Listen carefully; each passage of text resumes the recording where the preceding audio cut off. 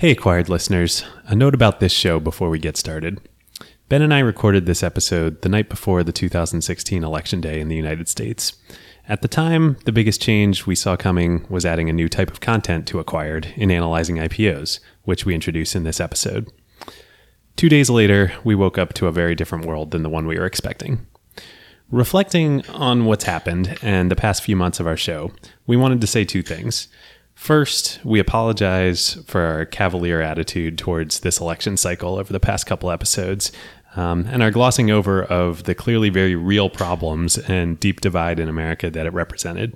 In the Skype episode, I pretty glibly compared the AT&T Time Warner merger to Make America Great Again, arguing that any reactionary force is, quote, on the wrong side of history, and cannot be relevant in a changing world. I was wrong. That sentiment is wrong, and it's insensitive to the very real pain that a lot of people are obviously feeling out there on both sides. Second, looking back on the episode, we think it actually presents a relevant parable for our country right now, and we hope some important lessons for the technology industry going forward. For all its wonderful aspects that we celebrate on the show, there is no doubt in my mind that the tech industry shoulders a lot of the responsibility for the current divide in America, and especially in its contribution to wealth inequality. Likewise, for all of the wonderful aspects to the Facebook IPO story that you're about to hear, there is a very clear dark side as well. Facebook shareholders, investment banks, and institutional investors raked in billions of dollars at the expense of public retail investors who lost their shirts. At the same time, Facebook's perseverance and their determination in overcoming what were massive existential challenges to their business model, as you'll hear about in this episode, at incredible speed, we think can be an inspiration to us all right now on how to move forward when it doesn't look like that's super possible. We hope you'll listen to this episode with that in mind and think about how you and we and the technology industry as a whole can do better in serving everyone in this country and in the world. Thanks for being on this journey with us. We're sorry for our shortcomings. We're going to keep working really hard to do better. And with that, on to the show.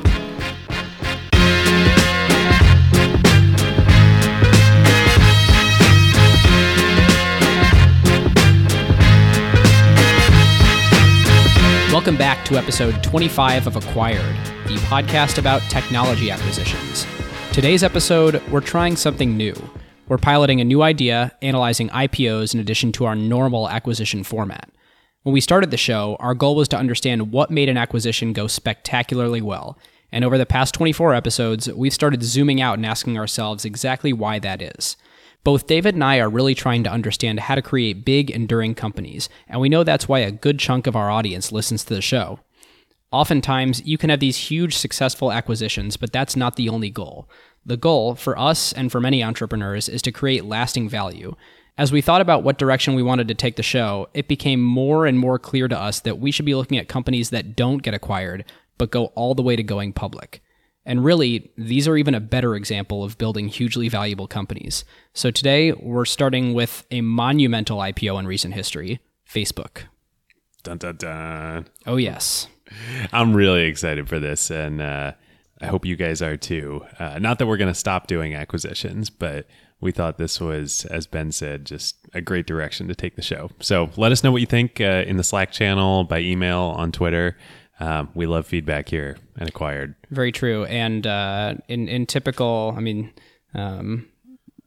both of us are very involved with early stage companies in different facets, and in kind of typical customer validation, customer development format, be harsh. We'd love all your criticism, and we want to make Acquired the best show possible for you guys. So helps us make the show better. True that. All right. You want to go into the IPO history and facts? With that, this is an epic one to start with. So I'm going to assume that most of our audience is familiar with the Facebook founding story. If you're not, we highly recommend you go watch The Social Network. Or if you'd like a less fabricated version, the David Kirkpatrick book, or there's a variety of good resources, and we would do a much worse job telling that story here than you could get elsewhere. Yes. Much ink has been spilled on that front. But suffice to say that Facebook was founded in 2004 by Mark Zuckerberg, Eduardo Saverin, Andrew McCollum, the forgotten Facebook founder, Dustin Moskovitz, and Chris Hughes. a whole bunch of stuff happened, including turning down several acquisition offers along the way, most notably a $1 billion acquisition offer by Yahoo in 2006, just when the company was 2 years old, sort of foreshadowing Instagram in years to come. And I think Mark has talked about turning down that acquisition being one of the pivotal moments I think in the history of the company. That's the kind of like crisis moment in the bathroom. I think there was a point there where I'll have to check my facts on this and we can do it in follow up. But I think this is the one where it was over dinner and he ended up in the bathroom, like looking at himself in the mirror and having this emotional crisis of, oh my God, am I actually turning down $1 billion offer? Yeah, crazy. But he did. And Facebook went on to much more than $1 billion in value. Yeah. So much so that if you Google the Facebook IPO and you find yourself on the Wikipedia page, there's a whole Wikipedia page dedicated to the Facebook IPO. And right in the beginning, it refers to it as a, quote, cultural touchstone. Yeah, and that's no joke. I mean, it's one of the largest acquisitions of all time. I'm sorry, one of the largest IPOs of all time. Indeed, the third largest behind Visa and General Motors, but probably happier than those two since those were, at least General Motors was post-financial crisis when the U.S. government was re-IPOing it after the bailout. But talk about enduring companies to study. So let's dive into it. In the late days of Facebook as a private company, which it spent 8 years from 2004 until 2012 as a private company, it was a frenzy, not just inside the company, but outside the company. Everybody and their mother, literally their mother, wanted to be an investor in Facebook. And at the time, there were actually two sites that had popped up that would let you do that. There were these vehicles called Second Market and Shares Post. And these were startups themselves that facilitated trading private company stock. Now, you had to be an accredited investor to do this. This was before the Jobs Act and before a lot of the new equity crowdfunding laws and regulations. Did you have to be an accredited investor to sell or just to buy? Just to buy. But employees could sell on these sites. And the vast majority of all volume being traded on these sites was Facebook shares in 2010, 2011. And this was starting to be a really big problem because now all of a sudden Facebook and other companies whose shares were trading on these sites, they'd sort of lost control of these shares, and they had all these shareholders out there who they didn't know who they were. And at the time, pre-Jobs Act, the laws were that you had to have less than 500 shareholders as a private company. Once you had more than 500 shareholders, you had to go public. And so this was happening in Facebook more than any other company at the time. And in an effort to sort of try and also get under this 500 shareholder rule in 2011, in the January 2011, Facebook separately did a rather infamous deal with Goldman Sachs. That's right. That didn't go so well. The first part of the deal went fine, and that was that Goldman invested $450 million itself in Facebook. That happened. But the second part of the deal, and that was at a $50 billion valuation, the second part of the deal was that Goldman was going to create a special purpose vehicle that was going to be one single entity. And then it was going to market to its private wealth management clients the ability to invest in this special purpose vehicle that was going to be $1.5 billion in total. And then vehicle would invest in Facebook. And so they sent this email out to select private wealth management clients of Goldman saying, opportunity of a lifetime. It was like a Nigerian cash scam email that Goldman was sending out to their clients. They couldn't even say the company by name.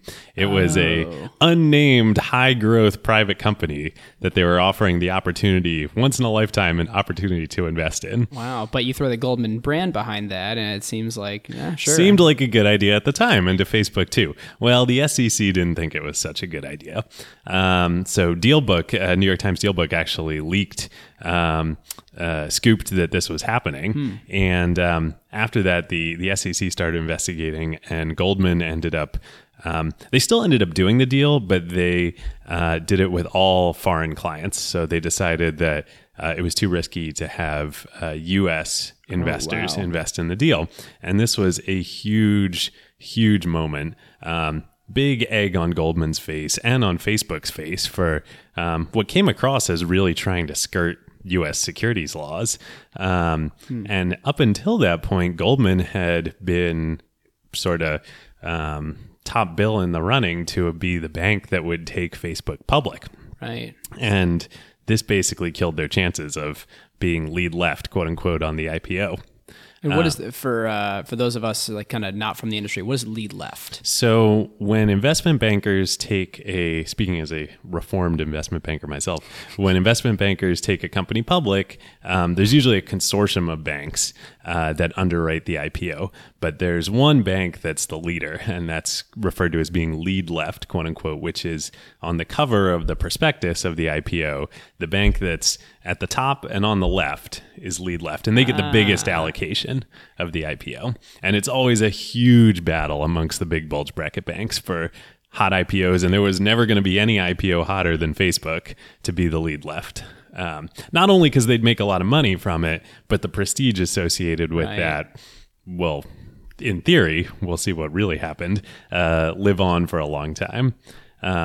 So because of these two things that were happening, there was immense pressure on Facebook to finally go public in the 2012 timeframe. So late 2011, they start preparing. They actually select Morgan Stanley, Goldman's longtime rival, to be lead left. They're deep preparing for the IPO, and business is going great. For the year of 2011, they ended the year with 845 million monthly active users, 483 million daily active users. So doing the math on that, that's over 50% DAU to MAU ratio, which means over half of Facebook's users used it every single day, which is just incredible. Wild. And still to this day, there's so few products that are like that. And not just usage, but engagement. So they were seeing at the end of 2011 over 2.7 billion likes and comments per day, which is crazy. And by the time they actually went public in 2012, they had amended their S1 filing to include Q1 numbers, and in Q1 2012 they saw 3.2 billion likes and comments every single day. Which those likes and comments numbers, they like to put that in there. It's like almost an unfathomable, ridiculous vanity metric, right? Because there's nothing to compare it to, and we really like. It's hard to wrap your head around what that even means. Well, but it's engagement, right? I mean, it's like people aren't just opening the app; they're actually doing stuff in the app. Great point. And in these days, we'll get to this in a second. It wasn't so much the app as it was the website on desktop. And not only, things are going really well for Facebook at this point. Not only do they have these huge unprecedented user base, unprecedented engagement, but they are making real money too. Yeah, they were profitable by their IPO, correct? Very profitable. So in 2011, they did $3.7 billion in revenue and over $1.7 billion in operating income, which is really incredible. You think about a private startup at that point in time, people had never seen a private company at kind of this scale of both revenue and profitability. Right. And that's, let's see. That's a 45.9% operating margin. Yeah, it's quite good. As we were talking about a bit before the show, hiring Sheryl Sandberg to build advertising at Facebook was one of, if not the best decision that Mark Zuckerberg ever made. Yeah, this is worth a quick little story, but before March of 2008, Facebook didn't have Sheryl Sandberg kind of at the helm as COO, and they had no ad product that was they were just running banner ads. Yeah, and they cut some deal with Microsoft. Mark was totally allergic to cannibalizing the purity of the site with advertising, And in March of 2008, Sheryl Sandberg came in, and her goal and her charter was make the company profitable. So before she joined, quote unquote, the company was primarily interested in building a really cool site. Profits, they assumed, would follow.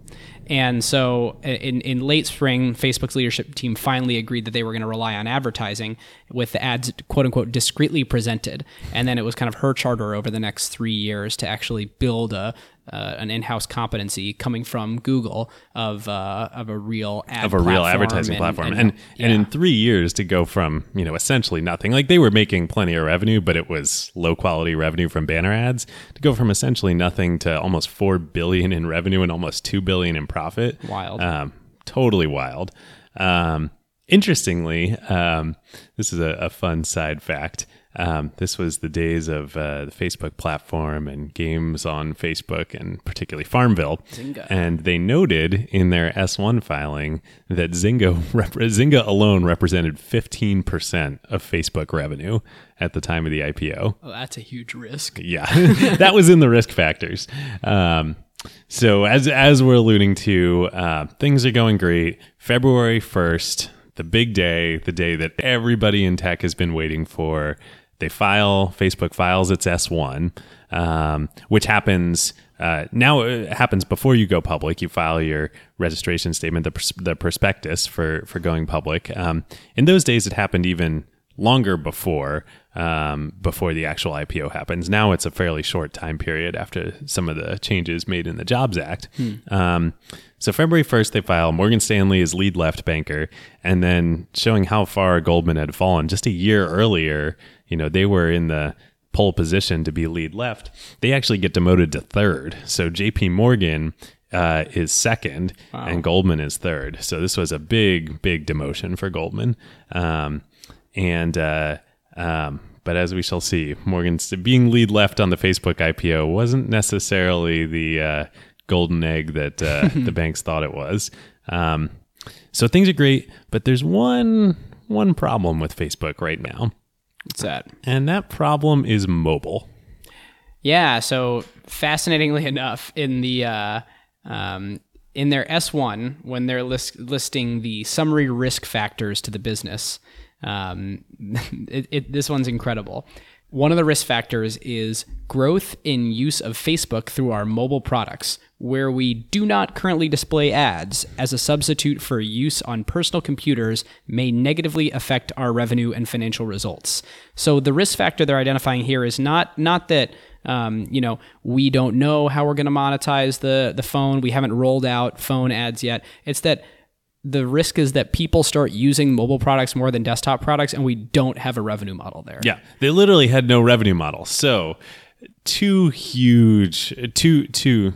aspects to this very huge problem for Facebook right now, the mobile problem. One is a usage and engagement problem. And we just talked about these incredible usage and engagement metrics that they had, but that's all on desktop. Mm-hmm. On mobile, they have mobile apps for Facebook, but these are the dark ages of HTML5 and the misery of the HTML5 mobile Facebook app, which was so slow, basically impossible to use. And as a result, only about half to slightly less than half of Facebook's users were active on mobile. Yeah, and like fascinating to think about all the implications to mobile being an afterthought. Like when you opened the app, the news feed as we know it today was not one unified news feed where you would see the same thing on the mobile app that you would on desktop. It was like you would see a completely different set of information, like a different algorithm determining what you would see, served down to you a different way, cached in a different way, obviously not nearly as responsive. This was philosophically, they wanted to be able to move faster by dynamically controlling the HTML that was served down without having to resubmit to the App Store. And not making a bet on, this was, as we've talked about on the show, the age of the mobile platform wars, and is iOS going to win or Android? And they thought they could be really flexible by having this HTML5 app that was one app that would get put in a wrapper and shipped to both app stores. But yeah, it was not working. No. And it's funny, even doing the research for this episode, I read a bunch of articles about this, and I remember doing this. A lot of people, rather than installing or using the app on their phone for Facebook, they would go to m.facebook.com and use the mobile web because it was better than the crappy app that they had. Yeah. Shocking. Which, and I mean, this was in tech years, 4+ years ago, 4.5 years ago, a long time. But it's not like the mobile ecosystem was undeveloped at this point in time. Like there were apps like Uber existed. Right. Like, there was no excuse for not having. I think Twitter had already bought Tweety, so the iOS client for Twitter was exceptional at that time. Yeah. Tweety became the native app, and to put this in perspective, where they had no ability to monetize on mobile at this point. And that was one half of the huge gaping chest wound that Facebook had at this point was the app sucked. Right. And then the other half was they had no monetization model. They made no money from mobile. And to put that in perspective today, I think David will tell us the story of kind of everything along the way. Facebook's earnings came out a couple of weeks ago, and mobile advertising revenue represented 84% of ad revenue for the quarter. Yeah, so that was the third quarter of 2016 as we're recording this today. And it's basically the entire business today. So the story of how we got there is massively tied up in the Facebook IPO. And actually, even just a couple months later after the IPO in September 2012, Zuckerberg was on stage at TechCrunch Disrupt that year, and he said, the biggest mistake we've made as a company is betting on HTML5 over native in mobile. That's how much over a few short months he realized what a big problem he had. Wow.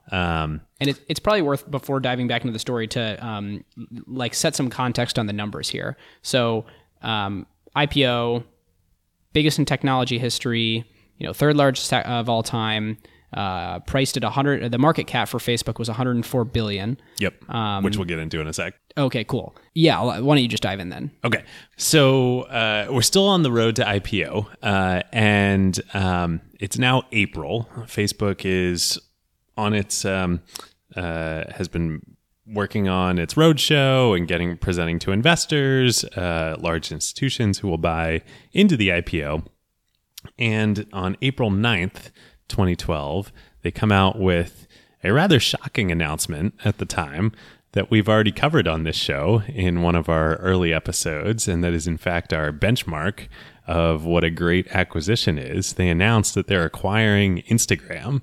And we talked about this a little bit on the episode, but just to step back again here and put this in the context of how crazy this was, that Facebook had filed their S1. They're in the process of going public, and they acquire a company that has 13 employees for $1 billion. That this was just crazy. But underscores how Mark and Cheryl and the team were coming to realize how big of a problem mobile was for them. Yep. And the entire rationale for the Instagram acquisition was around bolstering their story and their user base in mobile. Yeah, and I remember trying to rationalize this at the time and talking to friends, and I think we even talked about this on the Instagram episode, that there were a few things that Facebook held near and dear, and one of which was being the source of platform and identity, and that was quickly becoming really important to them to get a foothold in, that everybody sort of needed a Facebook as infrastructure on the internet. But the killer app for Facebook was photos. Was photo sharing. It's what got by far the most engagement. It was nostalgic. All those comments and likes, billions every day. Yeah. Yep. And so for them to lose that foothold, where like that's really their core of strength, this is where people share and engage on photos. That's a total existential threat, especially when everyone's attention is shifting to mobile and they don't have a credible offering there. Yep. And they actually, in this time leading up to the actual IPO, Facebook was, and most companies do, amend their S1, their registration statement quite frequently as new information comes up. And they're working through feedback from investors and whatnot. And of course they amend it for this acquisition that they announced. And they actually say, it's interesting, they say in the S1 that they intend to continue operating Instagram as a standalone entity and product, which we talked about on our show. But interesting that they actually put that in the S1 for Facebook's IPO. But then they also say, this is after they talk about Instagram, but in the same paragraph, we believe that mobile usage of Facebook is critical to maintaining user growth and engagement over the long term, and we are actively seeking to grow mobile usage, although such usage does not currently directly generate any meaningful revenue. This is how important they're realizing it's becoming. Also, interesting side note that I found while I was doing research here. There was a breakup fee on the Instagram acquisition of $200 million. So if for whatever reason the acquisition didn't go through, Facebook would have paid Instagram $200 million. Wow.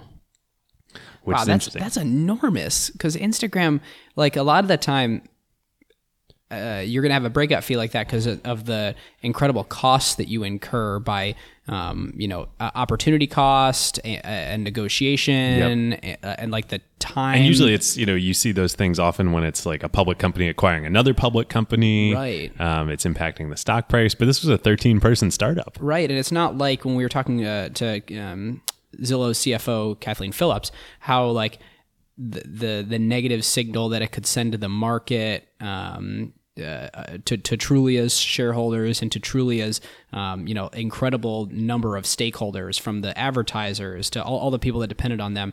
Like Instagram didn't have a lot of stakeholders. Instagram didn't have a high opportunity cost of other things they could be doing to the tune of $200 million. It's not like they even had more than a few people like working on the acquisition. It was Kevin and Mark talking. And some very excited VCs on their board. Yeah, no kidding. Wild that it's that high. So things keep moving along in the process. On May 9th, Facebook files the 6th amendment to its S1. We're going to come back to that in a minute. Things keep going along. And mid-May, they decide that they're going to set May 18th as the day, Friday, May 18th as the day that Facebook goes public.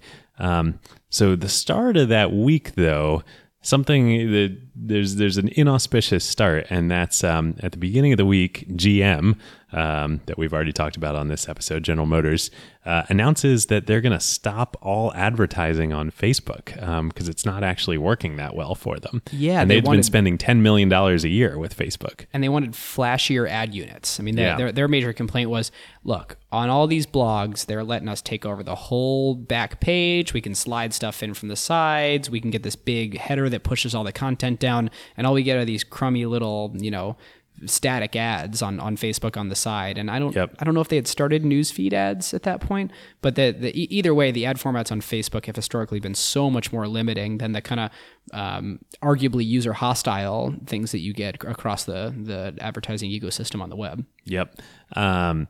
But no matter, $10 million, that's a big account, but Facebook made, $3.7 billion the past year. So, drop in the bucket, things proceed. The night before the IPO, Thursday night, Facebook holds an all night hackathon leading up to the IPO. And then in the morning, everybody's been up all night, and the whole company rings the bell for the NASDAQ remotely from California, and Zuckerberg pushes the button, and big fanfare. And then the company's supposed to start trading. And so they priced the IPO the night before. They price at $38 per share, which gives Facebook a market capitalization of $104 billion at IPO. Again, unprecedented in technology history. And how many, they sell enough shares to consist of how much value? They sell 421 million shares at $38 a share, raising $16 billion in the IPO. And about half of that the company keeps, and about half of that is selling shareholders that are monetizing their shares. So Zuckerberg presses the button in the morning. Everything's supposed to begin trading, and actually, when companies go public on the NASDAQ, they actually delay trading a little bit, so that at the open, the stock doesn't start trading right away. They have a little time to make it orderly, because usually there's a lot of interest in IPOs and a lot of trades that are happening. So the Facebook was supposed to start trading at 11:05 a.m. Eastern time on Friday, May 18th. 11:05 comes. People are placing trades. No trades are happening. The NASDAQ is broken. Facebook has literally broken the NASDAQ. I mean, it's functioning for all other stocks, but what NASDAQ would later describe as a technical error occurs, and this just unleashes mayhem on the Facebook stock. Traders are placing orders, and they don't know if they're going to get filled at all. Plenty of orders placed during this time period aren't filled. Or if they're going to get filled at the wrong price. Or if they're going to get filled at the wrong price. So a lot of orders actually get filled at the wrong price, at a higher price than what people were placing them at. This is a disaster of epic proportions on NASDAQ's part, and actually ends up contributing. This really hurts NASDAQ. I mean, up until this point, NASDAQ had always been the place for technology companies, and all the tech companies were on the NASDAQ, and the old school companies were on the New York Stock Exchange. After this, I mean, NASDAQ still has plenty of tech IPOs, but the New York Stock Exchange really makes a push. Yep. So when Twitter ends up going public, they do it on the New York Stock Exchange. Fitbit, Grubhub, Zendesk, lots of tech companies are now using the NYSE, and a lot of it is because of this. So it's pretty bad. And eventually NASDAQ actually settles 2 lawsuits. The SEC files a suit against them. They pay $10 million to the SEC, and then a shareholder class action lawsuit against them because of this for people who lost money in the Facebook IPO, and NASDAQ ends up paying $26.5 million to shareholders as a result.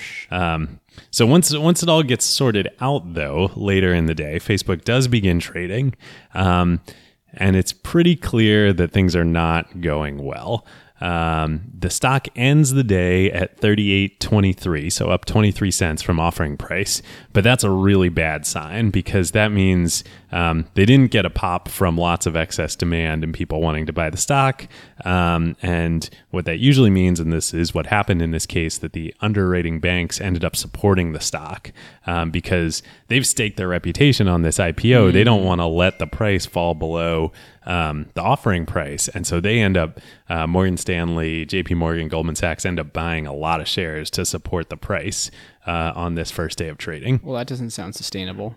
No, and it doesn't, because the next trading day, which is the following Monday, it's a bloodbath. So market opens on Monday, and within 15 minutes of trading starts, Facebook is down almost 14%, which doesn't sound like a lot, but like stocks don't move 14% in one day. Also, I mean, that if you think about like that means that like $15 billion of market cap was destroyed. Just erased immediately. I mean, that'd be like, if the whole market moved that much, that'd be like the Dow losing like 2,000 points in one day.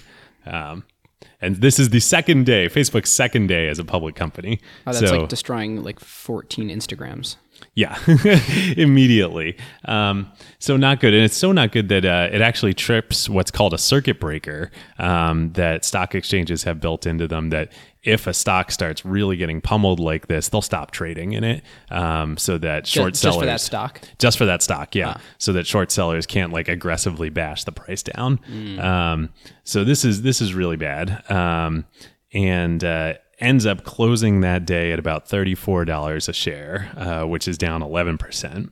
The next day, on Wednesday, 2 days later, the stock closes down another Tuesday closes down another 9% at $31 a share. Wednesday, the stock opens and news hits that Facebook is getting slammed with a shareholder lawsuit, because news has leaked that sixth revision that I mentioned to the S1 prospectus a couple weeks before the IPO. Well, it turns out that there was actually a little more to that story than just revising the S1. And what happens is that that was the first day of the official roadshow for Facebook on May 9th. And Mark and Cheryl and the executive team were doing the roadshow. And at the end of the day, David Ebersman, who was the CFO of Facebook at the time, takes Morgan Stanley aside and says to them, hey, we're actually going to lower our guidance for what we expect revenue and earnings to be for the second quarter. Wow. And you don't do this when you're on your IPO roadshow. Private information. Yeah, well, it's private information, but you don't. So they were giving guidance as part of the roadshow to institutional investors, sort of like. You could think of it like practicing your earnings calls, but investors are going to want to know what management's outlook is for the future. Practicing your earnings call, but to one shareholder and not all the other people who are likely. Well, right, and they just given the first part of the a roadshow with the old estimates, and so now they have to figure out what to do. But the other thing is you don't lower your guidance during the roadshow. You lower it before you go out on the roadshow. Right. Once you've started. What would you do in this situation if you got news that you should that it's going to come in lower if you were in the middle of your roadshow? How do you fix that? Well, you probably don't do what Facebook and Morgan Stanley did, which is they decide that they're going to call the equity research analysts that are going to cover Facebook, and they're going to disclose this news. And the reason for this, by the way, is that mobile was really hurting them. So they were terrified that they were going to come in below expectations because they were behind on mobile and people were switching over to mobile faster than they could get products out the door and get monetization done. So they call up the research analysts, but they call the research analysts of the underwriting banks and they tell them that they're going to revise earnings down. And so the underwriting banks, Morgan Stanley and JP Morgan and Goldman, they all call their clients, their institutional investors, which are mutual funds and hedge funds, and they tell them, hey, Facebook, this IPO that's going to be the IPO of the century next week, they actually just revised their forecast down. So you've now got this situation where the public has no idea that any of this is happening. But all the big institutions the big institutions know, all the clients of the banks that are doing the underwriting for the deal. And so we find out much later, but there was a huge amount of short selling pressure on the Facebook stock at the IPO because all these banks are like, well, now there's an information asymmetry. Like, I know something you don't know. May as well, they should capitalize on behalf of their clients. I mean, that's what they do. So is what they did a securities violation? Like, is that legal? Well, it's very much a gray area. And they actually...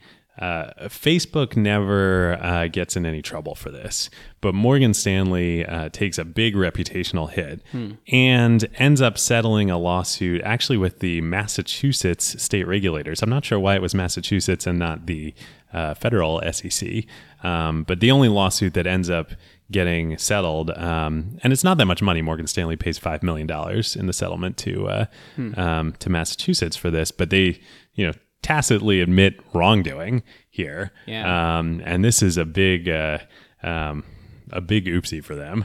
Yeah, it's crazy thinking about in these like highly controlled environments like this that a side conversation like the two of them had can create ripples of that magnitude. Well, when you're talking about a $16 billion IPO that is literally the biggest in technology history, and you've just created this information asymmetry, and that's going to be the most watched by all parties, including the SEC of all time. Well, when you phrase it that way, David. Yeah, not a good... not an auspicious beginning. So all told, when all this is done, the first 2 weeks of Facebook as a public company are terrible. The stock goes down during 9 of the first 13 trading days. And by the end of May, so 2 weeks after the IPO, Facebook had lost a quarter of its value. And remember, it IPO'd at $100 billion market cap. So $25 billion in value just wiped out. Wow. The Wall Street Journal calls the IPO, quote, a fiasco. And so then what do you do? So now you're the company, you're Mark, you're Cheryl. You go from being the most hyped IPO in history to literally a fiasco with all these shareholder lawsuits flying around. Yeah. You've got this gaping chest wound of not figuring out mobile. Yeah, so to me, there's two things going on here. One is the PR thing that you have to manage, and the entire like financial ecosystem that you're now a part of, and you really have to, weave carefully here on your next few quarters are going to be watched so carefully. You've taken a huge reputational hit. People are afraid of buying your stock. Other people are opportunistic in getting in and feeling like it's maybe a little risky. But then the other thing that's kind of going on here is, Facebook just needs to inwardly look at their product and this is really what they do is say, look, all of these symptoms that are happening in the financial market are because of the problem that, one, we don't have a credible, like a great mobile experience, and two, everyone's shifting to mobile anyway, even with our crummy experience, and we don't have an ability to monetize there. And, the interesting thing is it doesn't take them too much longer to actually launch, which I'm sure you'll tell us about in a moment, to launch their mobile As ads always. product. But like, it is so interesting that, as a management team, they kind of took a step back, focused on the fundamentals, focused on improving the product, focused on serving their customers, and like actually rebounded from this with a, very strong, step into mobile. Yeah. I mean, this is, for me, and when we get into grading in a minute here, like this is the defining moment for at least the public company, part of Facebook's journey. Like this is why they are a great company and why Mark and Cheryl are great leaders. I mean, it would have been so easy to hit the panic button with everything going on here. I mean, the amount of pressure was just immense. Yeah. But they do exactly what you said. They spend the rest of the summer completely focused on mobile. And this is, when you hear about, Facebook has a very unique corporate culture, but they have essentially like a propaganda department that makes posters and puts them up around campus in Menlo Park. And posters all of a sudden went up all over campus, like, mobile is our future, and they get the whole company in the period of just one summer, basically completely focused on mobile. They spend all summer working on native apps. August 23rd, they release their native iOS app. The native Android app comes a little later. And then shortly thereafter, it's not like they release that and the market's like, oh, great, problems are solved. Right. On September 4th, Facebook hits its all-time low at $17.73 a share, which puts their market cap at about $49 billion. So they just lost $50 billion of market cap. This is really the depths here. Wow. But they release a product. It's a great product. People love the iOS app. And more importantly, it has the ability to insert ads into the feed. And now the age of the native ad and advertising in the Facebook feed on mobile is born, and kind of like a phoenix rising from the ashes. It's just incredible. So they don't turn on advertising in Q3, but Q4 of 2012, they do turn on advertising on mobile, and they go from literally $0 to 23% of the entire ad revenue for the whole company comes in via mobile in Q4. Wow. Which is amazing, because when you think about where they've transformed to today, they basically have cracked advertising on mobile. I mean, the newsfeed ad unit is like the best ad unit, and I think that for when we shifted to mobile, everybody tried to move their banners down to tiny little banners, and that didn't work very well. Yep. And now publishers are like Millennial Media and iAd and AdMob and all that stuff. iAd launched my career. Did I ever tell you about That's this? right. Yeah. In Seize the Day, we benefited from Apple. Which is an app that you built while you're in college, right? Yep. It's kind of one of the early to-do lists in the store. We launched, and we were one of the first partners to have iAd in there, and we had like what a crappy ridiculous ad format. CPMs, and Apple featured us. So like there was like, I think Nissan Leaf was like one of 3 advertisers that actually bought ad. Anyway, so banner ads like didn't work very well. Apple has since sunsetted iAd. A lot of publishers are moving to just putting their Square desktop ads in the middle of articles. People are getting closer with these sort of like native ads embedded into publisher formats. But what really works on mobile is a native Facebook ad. And like when you're scrolling through that newsfeed, well, you scroll sort of at or you stop at every story to pause and look at what it is. And for that brief moment, the advertiser has the opportunity to take over your entire captive attention in a way that they never could on desktop. Yep. And like Facebook cracked it. And they're the fact did, that and 84% of their revenue today, and as a hugely successful company, comes from mobile advertising, is a huge testament to them turning it around. They cracked it. I mean, in a period of about 6 months, while going public and while acquiring Instagram, they basically invented the mobile ad industry. And I think a really nice way of putting a bow on and tying up the Facebook IPO story is that the next year, TechCrunch Disrupt 2013. So in 2012, Zuckerberg said in an interview on stage that HTML5 was the biggest mistake that he'd made in the history of the company. Yeah. 2013, TechCrunch Disrupt. Michael Arrington asks Zuckerberg on stage, so how about that IPO?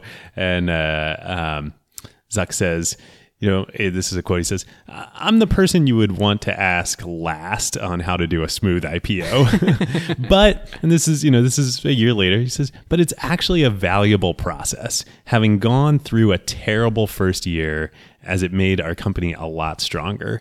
You have to know everything about your company. It took us to the next level and we run our company much better now." Pretty interesting. Yeah. So, should we go into what would have happened otherwise? What would have happened otherwise? Well, I think this is a kind of a natural point of segue because in one of the things that I was thinking about and what would have happened otherwise is there's sort of three things that you get when you IPO. Three sort of like advantageous components to it. The first is an influx of cash. Obviously, yep. Facebook's going to raise $6-7 billion in cash that goes directly to marketable securities or cash on hand for the company. The rest obviously goes to existing investors who are cashing out.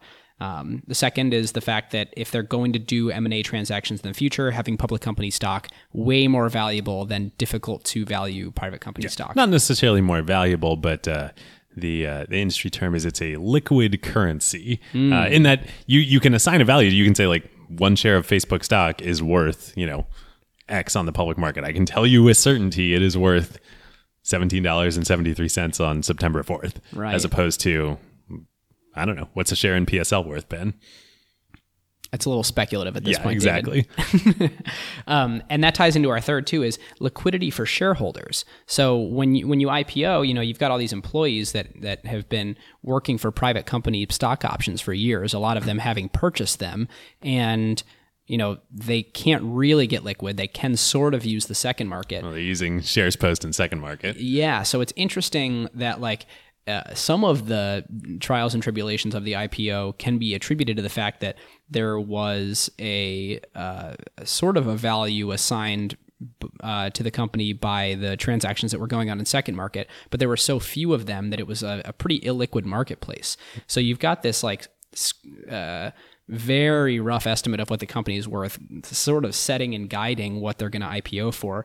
And, if they hadn't IPO'd, you could have even more of this going on. And the longer they wait, the more difficult it gets because people are super anxious to get liquid on the part of their compensation that they held for years. A lot of it, life-changing amounts of money. Yeah.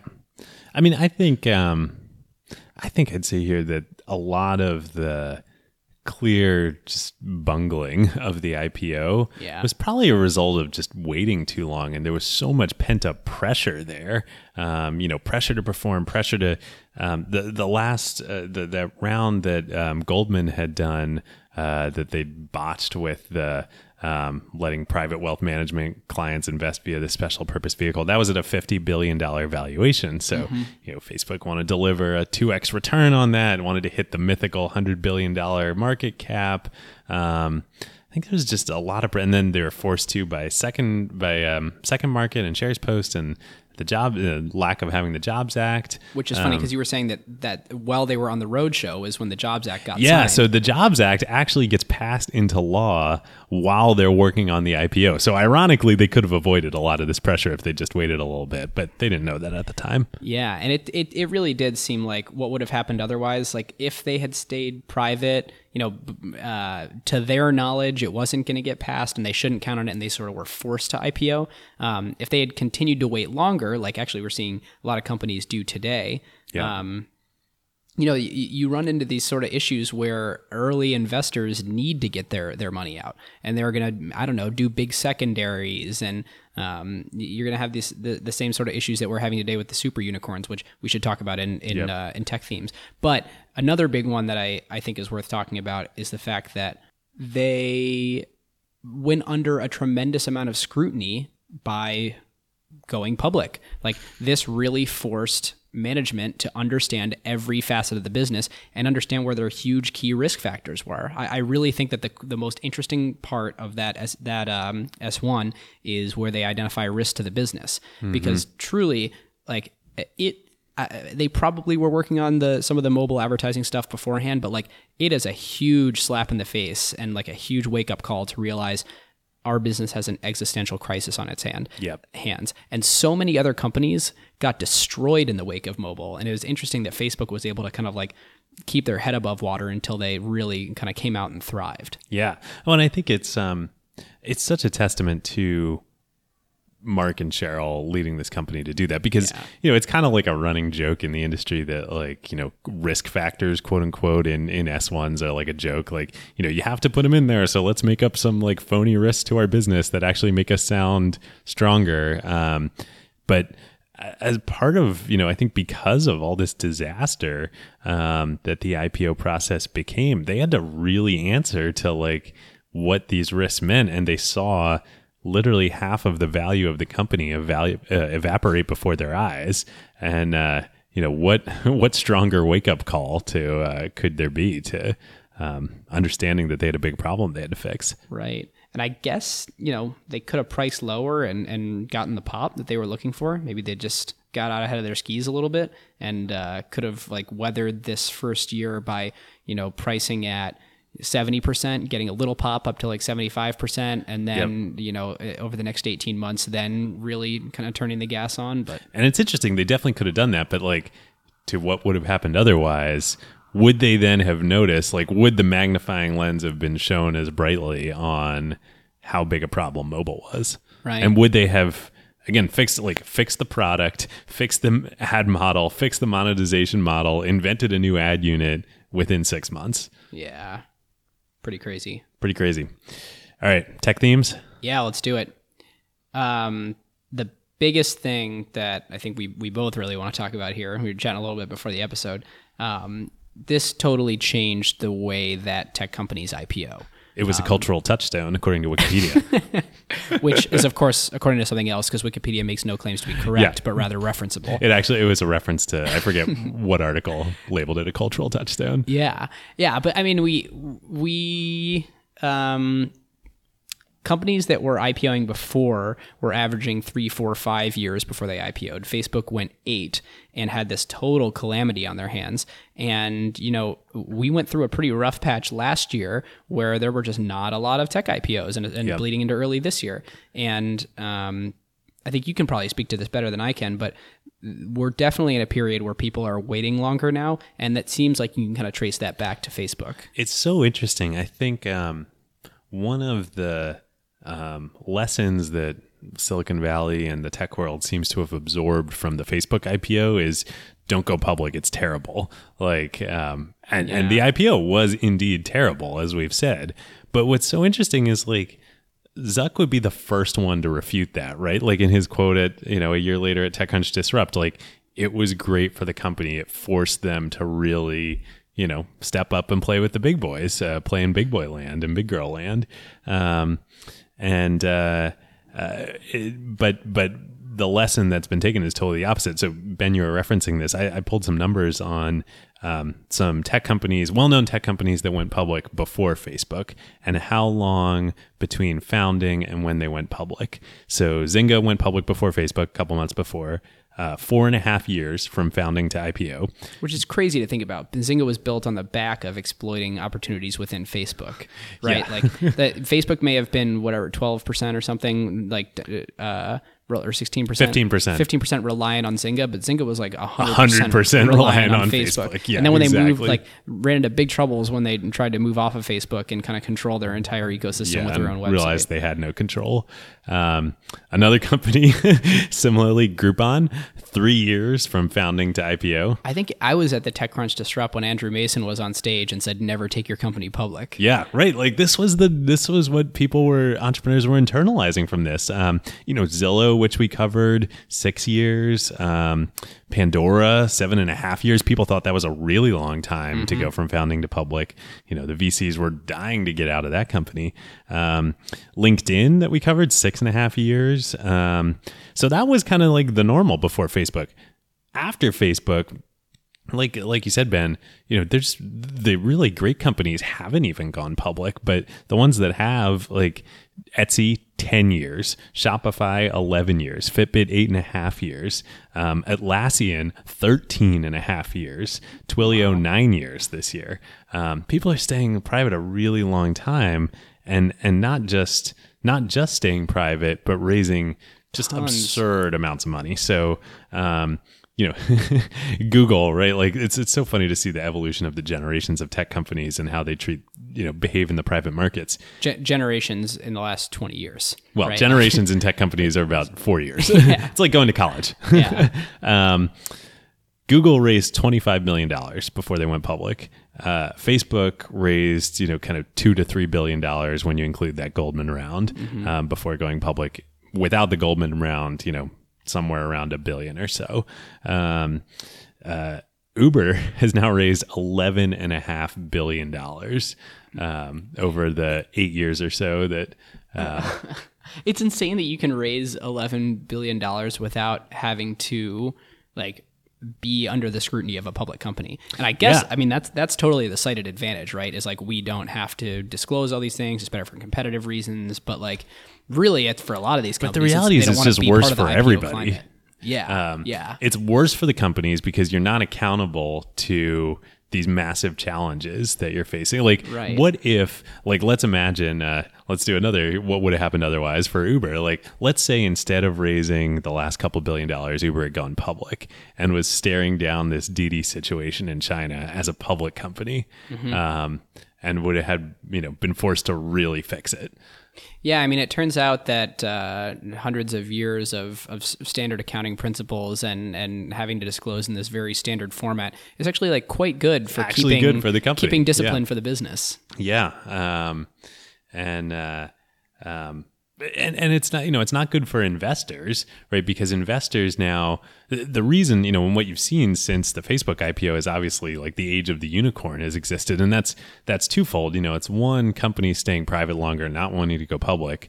But then related is that investors, all the people that were investing in these IPOs, their business model is predicated on getting cash into companies at this stage. Right. So you've seen T. Rowe Price, you've seen Fidelity, you've seen Tiger Global, the hedge fund, you've seen Dragoneer, and XYZ other directly public markets investors start doing late stage private venture rounds. Yep. Because that's what they've always done. It's just now those deals are happening in private instead of in public.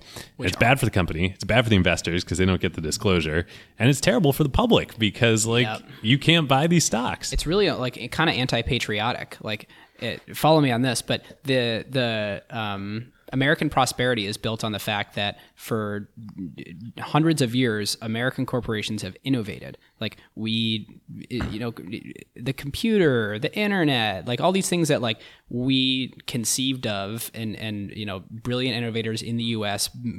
Often because of our great public education system and a lot of the kind of shared values of our culture. Having public markets allows for the everyday person to, now it's more through mutual funds and index funds, or if you want to take a flyer on a company, but benefit from the aggregate wealth innovation creation that comes out of the American corporation. Yep. And it really freezes those people out. And it's really, if you want to really carry it forward, sort of contributes to wealth polarization. Yeah, I think it absolutely does. I think there are two elements of, as we are seeing in this election cycle play out so viscerally, income inequality and wealth inequality in America is more polarized than it's ever been. And here's the crazy thing. We're sitting here on Monday night. Our listeners will know the outcome of this election, where we do not. Yeah, we're literally the night before the election here, which is also crazy. All that rioting outside that you hear, all the sirens and stuff, is because of the Seahawks Monday Night Football game here in Pioneer Square, not because of the election. The night before the election. Maybe Seattle has 50-50. its priorities either straight or completely wrong, depending on how you view things. But yeah, like part of that is that these entrepreneurs are creating these tech companies and like they're getting massively wealthy, you know, Mark Zuckerberg and, you know, Travis and the Airbnb guys and whatever. But it's equally on the investor side too. Like the people that are investing in these companies are so much more institutions now and for so much of the wealth creation period of these companies than they ever were. So much more. Yeah. When you restrict the access to invest to people that already have the information and means to do so and large enough, you know, amounts of money to deploy, it's like, it's a rich get richer scenario. And, yeah, it's pretty crazy. And actually, to kind of continue this, like thinking about tech trends or really like investment trends, with big institutionals coming down market and investing directly rather than deploying that capital into private equity and late stage venture, it kind of puts the squeeze on those industries. So, oh yeah, absolutely. There's a few things sort of contributing to this trend. There's this notion that we've been talking about that companies want to go public later, but you know, they are investment vehicles where large amounts of money can be deployed. So large amounts of money will be deployed. So there's that thing going on. In the private markets. Yep. Exactly. Simultaneously, you have this other market force that's fueling that, which is since the development of the internet, that one thing has always been true, and that is more information will be more available to more people than previously existed. And so now it's so much easier to get information than it previously was, that institutional investors, VCs and private equity firms would make the case to their limited partners and their investors saying, look, I have information access and connections to these startups or these late stage companies that I will deploy this capital into, and I have unique access to that. Whereas like that's becoming less and less true.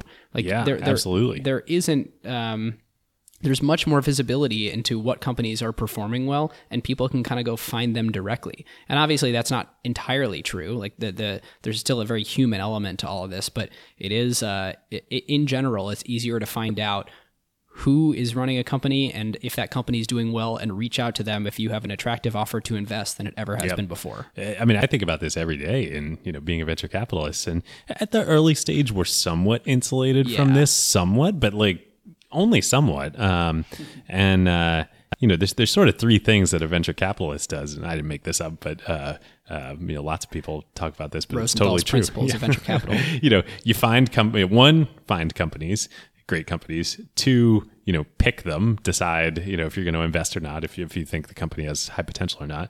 But then three, win the deal, if it's a competitive deal. And you know, it used to be that like those three disciplines were like all really important. And now, like, at least the belief is that it's all about winning the deal. You know, it's like, oh yeah, like you can find companies easily, and like, yeah, you can tell like what's going to be successful and what's not. I mean, like, there's some judgment there, but you know, it's kind of a commodity. But like winning, like it's all about winning now. If that's the case, and it's really all about, you know, just getting the best deal, then it should be more entrepreneur friendly, and like prices should go up, and it should be much more commoditized to the point where, which is where exactly what's happened. Exactly, that investors effectively just get the minimum acceptable return that any of them are willing to deal with. Yep. At the late stage venture, this is 100% what has happened over the last few years in the market, and it's changing slightly on the margins, but this has been a powerful force across all of venture, and especially late stage venture in the past few years. All because of the Facebook IPO. Thanks, Mark and Cheryl. I don't know if we're saying that exactly. But. No. All right. Should we bring it home? Yeah. Do you want to talk about how we thought about what our criteria would be for grading IPOs? Yeah, absolutely. So, you know, the way that we normally grade an acquisition is through the lens of, was it a good way to deploy that capital for the acquirer? So we kind of close our eyes and don't really care about, was it a good thing for the acquiree, because like they're getting a bunch of money. It was a great thing. Their investors are cashing out. And almost every time that we analyze it, it was good. Yep. And we think a little bit about like the financial, returns to the acquirer, but we're not spreadsheet jockeys here. Right. We think strategically was this a good move for the acquirer? Yeah, and we think about did that acquisition both provide that financial return, but sort of in a longer lead time scenario? Was it something that made that a better, more lasting, more enduring, more valuable for longer company? And so the way that we decided that we're going to grade IPOs is through that same endurance lens. We want to assign this a grade based on the rubric of, did it make this company a more lasting and enduring institution, have it a bigger competitive moat, make it a stronger, more viable, long-lasting company? Yeah, the way we were talking about it before the show, and I want to think about it is like, was the IPO a springboard for the company, or a diving board? A lot of people thought the Facebook IPO was going to be a diving board. Yeah. And so what that allows us to do is sort of zoom out from that terrible plunge, in the first week plus the ensuing months. Really the whole year. Yeah. For the first year, the stock was below the IPO, below the IPO price. Right. And it allows us to look at the company as it exists today and look at that moment of IPO and say, was that the right move for the company or not? So with that rubric in mind, what's your grade on this? I am going to call this an A-.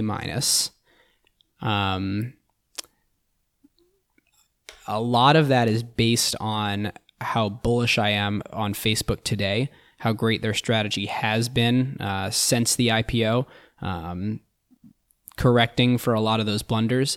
The minus is because I am not convinced that all of the tumultuous times that they went through contributed to the success that they are today. I think that they could have gotten here. They definitely needed to IPO. I think that was a no doubt about it. They needed to do that situation. But I think that they could have gotten to this point of hyper growth and like kind of saturating the addressable human race with internet crux that they're at today. Yep. I think they could have done that without such a bungled year. No doubt it was a bungled year. I'm not so sure. I am going to give this, as probably unsurprisingly, given my enthusiasm during the history and facts, I'm going to give this an A+, because I think they wouldn't have. And I think had they not gone through that year and had this massive, 20,000 megawatt spotlight shown on them, they wouldn't have moved so fast to plug the mobile hole. And it wasn't just a hole, like it was a chest wound. And built, like we said, not just the product, but the whole business and advertising model, and invented native advertising practically within 6 months. I agree with you. I think they could have done it eventually, but had they not moved so fast because of this, would they have lost? And the other thing that's in my mind here, clearly May was the pivotal moment for the Facebook IPO when things really started to go south and these cracks started getting exposed. But I got to imagine that the whole process was really, in Mark and Cheryl's minds, starting to expose some of this stuff. And what if they had not bought Instagram in April? And if they had not bought Instagram and not moved so quickly to plug these holes, would there be a future or an alternate present today where Instagram had remained an independent company, had become the Facebook of mobile, had figured out native advertising, and completely eaten Facebook's lunch? I mean, because if you look at Facebook's revenue over the last couple of years, essentially the desktop Facebook is completely flat to down over the last 4 years. What was their whole business, this meteoric rise that made them the most hyped IPO ever, the largest technology IPO ever, that business is essentially dead. And like you said, 84% of their advertising now is mobile. What if that were, half, a third, a quarter, a fifth, or a tenth of what it is today, and Instagram were the gorilla in mobile advertising? Yeah, I mean, there's a whole lot of things they would need to go right there, right? Like a whole lot of things for sure. It's that they would need, to have a Sheryl Sandberg, right? Who's going to build this like operational advertising sales business, right? You would need. Well, it's actually really interesting looking at, so Twitter didn't have this crux. Yep. Right? Like Twitter. And Twitter was always, if not mobile native, like it was built for mobile. As text messaging, right? Yeah. And you look at their transition to the smartphone world, and I mean, Twitter is still doesn't have a great ad unit. Yeah. And there's a lot of problems going on there, and we're kind of seeing it all fall apart in front of our eyes. But like, a large part of it is like it's just never like Facebook ads are way more compelling, particularly on mobile. And like, if Facebook, you raised this interesting point, like if Facebook didn't feel this existential crisis, could they wind up in a Twitter-like situation?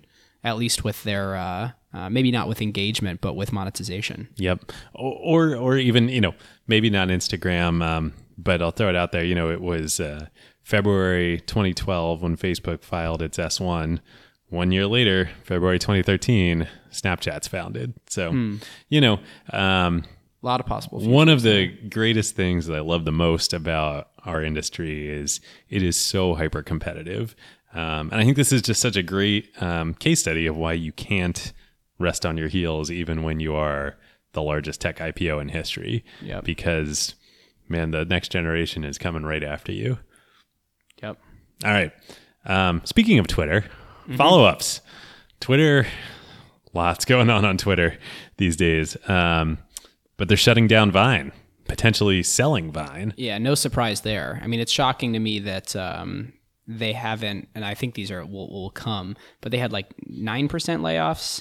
Like it seems like there's a lot more of that to come. They gotta streamline their products. Like it's kind of shocking to me that they didn't do Periscope 2 in one fell swoop. I think the reason that's probably living on is because Facebook Live is proving so the future of Facebook that Twitter is really afraid to exit that race when Facebook is making such a big bet on it. Yeah. Total aside, by the way, related to Facebook, it gets a lot of press, but not in this context. Like Facebook is kind of trying to do this again. Everything we're just talking about, and it's reinventing totally. itself around video. I think there's an existential thing where they totally, and VR, right? Like they totally feared like missing the next boat since they almost missed the mobile boat. So like buy Oculus and be way ahead of the curve on that. Try to buy Snapchat. And, yep. And Snapchat is mobile, and I just made that analogy like, oh, could Snapchat have killed Facebook in mobile? But like Snapchat's also video. Right. Yeah, so for me, tough to do. You never want to kill products that people love, but like, I'm rooting for Twitter to survive at all here, and so I think they need a lot more belt tightening to get there, because it's not. To me, they're in this very difficult situation where all the investors are super excited that they might sell, so that sort of pushes the price up, and then that price tag ends up being too expensive. So they're in this like weird catch-22 where they were unsuccessful in finding a buyer, and now they have to like go figure it out. And they've already gone public. Right, maybe we need to add a third category to the show, which is like, what happens if you've already gone public, you have no buyer? Like, what then? Plan C. Yeah, it's an invaluable product to the world, and I really want it to endure. And it's actually a pretty good business. Like they sell a lot of ads, and there are reasons why people use Twitter ads and can't necessarily satisfy that on any other platform. It's a good business. It's not a Facebook-sized business, and they really need to reduce their costs to get it to a place where it can actually live on sustainably. Yep. I agree. Quick follow-up on Skype, our last episode. We speculated on the show that Microsoft might have used foreign cash to buy Skype, which was a non-U.S. company. And it turns out that was indeed the case. We were pointed in this direction by Nick Seguin, dear friend of Ben and the show. Helped us a lot in the early days with feedback on the pilot. Thanks, Nick. Thanks, Nick. And he pointed us to an old blog post that he wrote after the acquisition about talking with a friend about this. And yes, turns out Microsoft did use cash that it was holding overseas to buy Skype, and so was able to essentially repatriate that cash tax-free, then got a massive tax benefit for it. So definitely plays into how you should think about the Skype acquisition. Yeah, and if I recall, not only did they avoid paying the approximately 33% to repatriate that capital, but then there's that second advantage too. Yes, there is that second advantage, and that's what is apparently referred to as, quote, the deadly D. That they can repatriate apparently up to another $8.5 billion of cash tax-free, which at a 30% tax rate is worth $2.5 billion to them. So in theory, perhaps Microsoft is getting about $5 billion in tax credits out of value out of the Skype deal. Pretty wild, and that's eye-opening for me.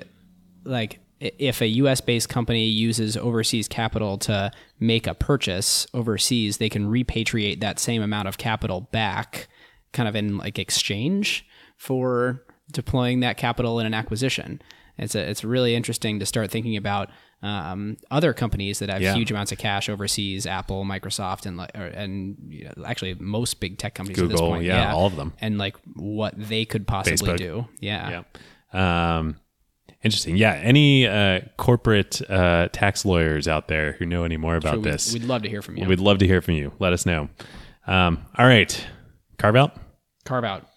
So I was chatting with some of the listeners in Slack. If you'd like to join the Slack, go to acquired.fm and you can sign up there.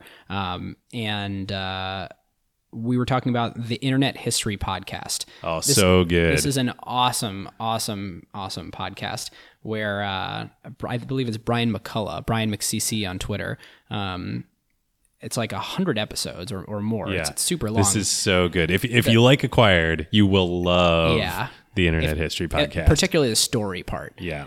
I started listening to the show like a year ago, and it's sort of like long form reading, but just having it sort of read to you. And he starts out with the Netscape, the story of the Netscape IPO, dating all the way back to the founding of the Mosaic project and Mark Andreessen, and really like all the incredible drama in there. But the episode that I just listened to that I loved, that had all sorts of interesting nuggets about the founding of Amazon, with Amazon's technical co-founder and employee number one, Shel Kappan.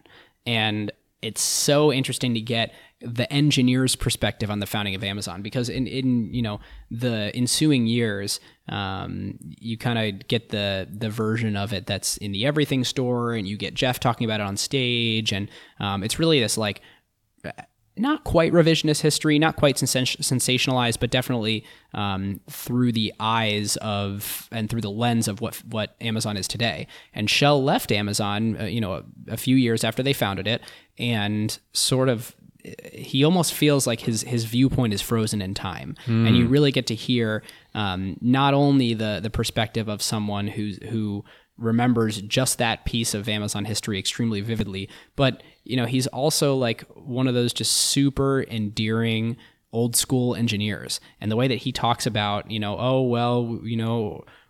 were using an Oracle database that had never seen this many transactions before, so we crashed that, and I wasn't an Oracle guy, so we were just kind of making it work. And it's awesome to hear about all these really early stage Amazon stories about when they were kind of patching it all together in the early days of the web. So whether you're an engineer or not, I think anybody listening to this show will love that episode. Yeah, totally. And like we said, let us know too if you like the IPO addition to the show.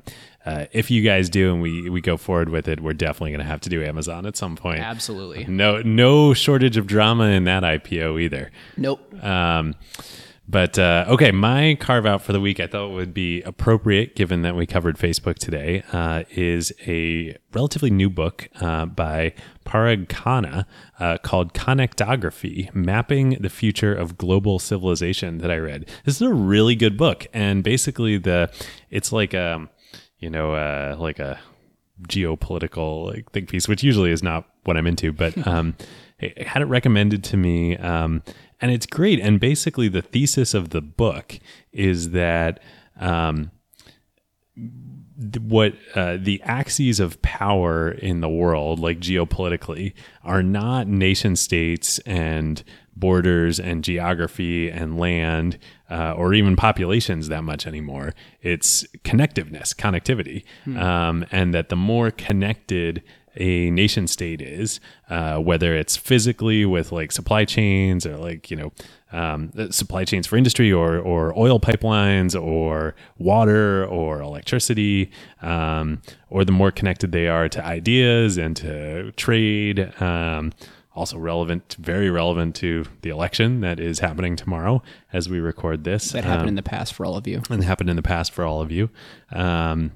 Anyway, the argument is that the more connected a nation state is, the more powerful it will be, and that really nobody gets this better right now than China.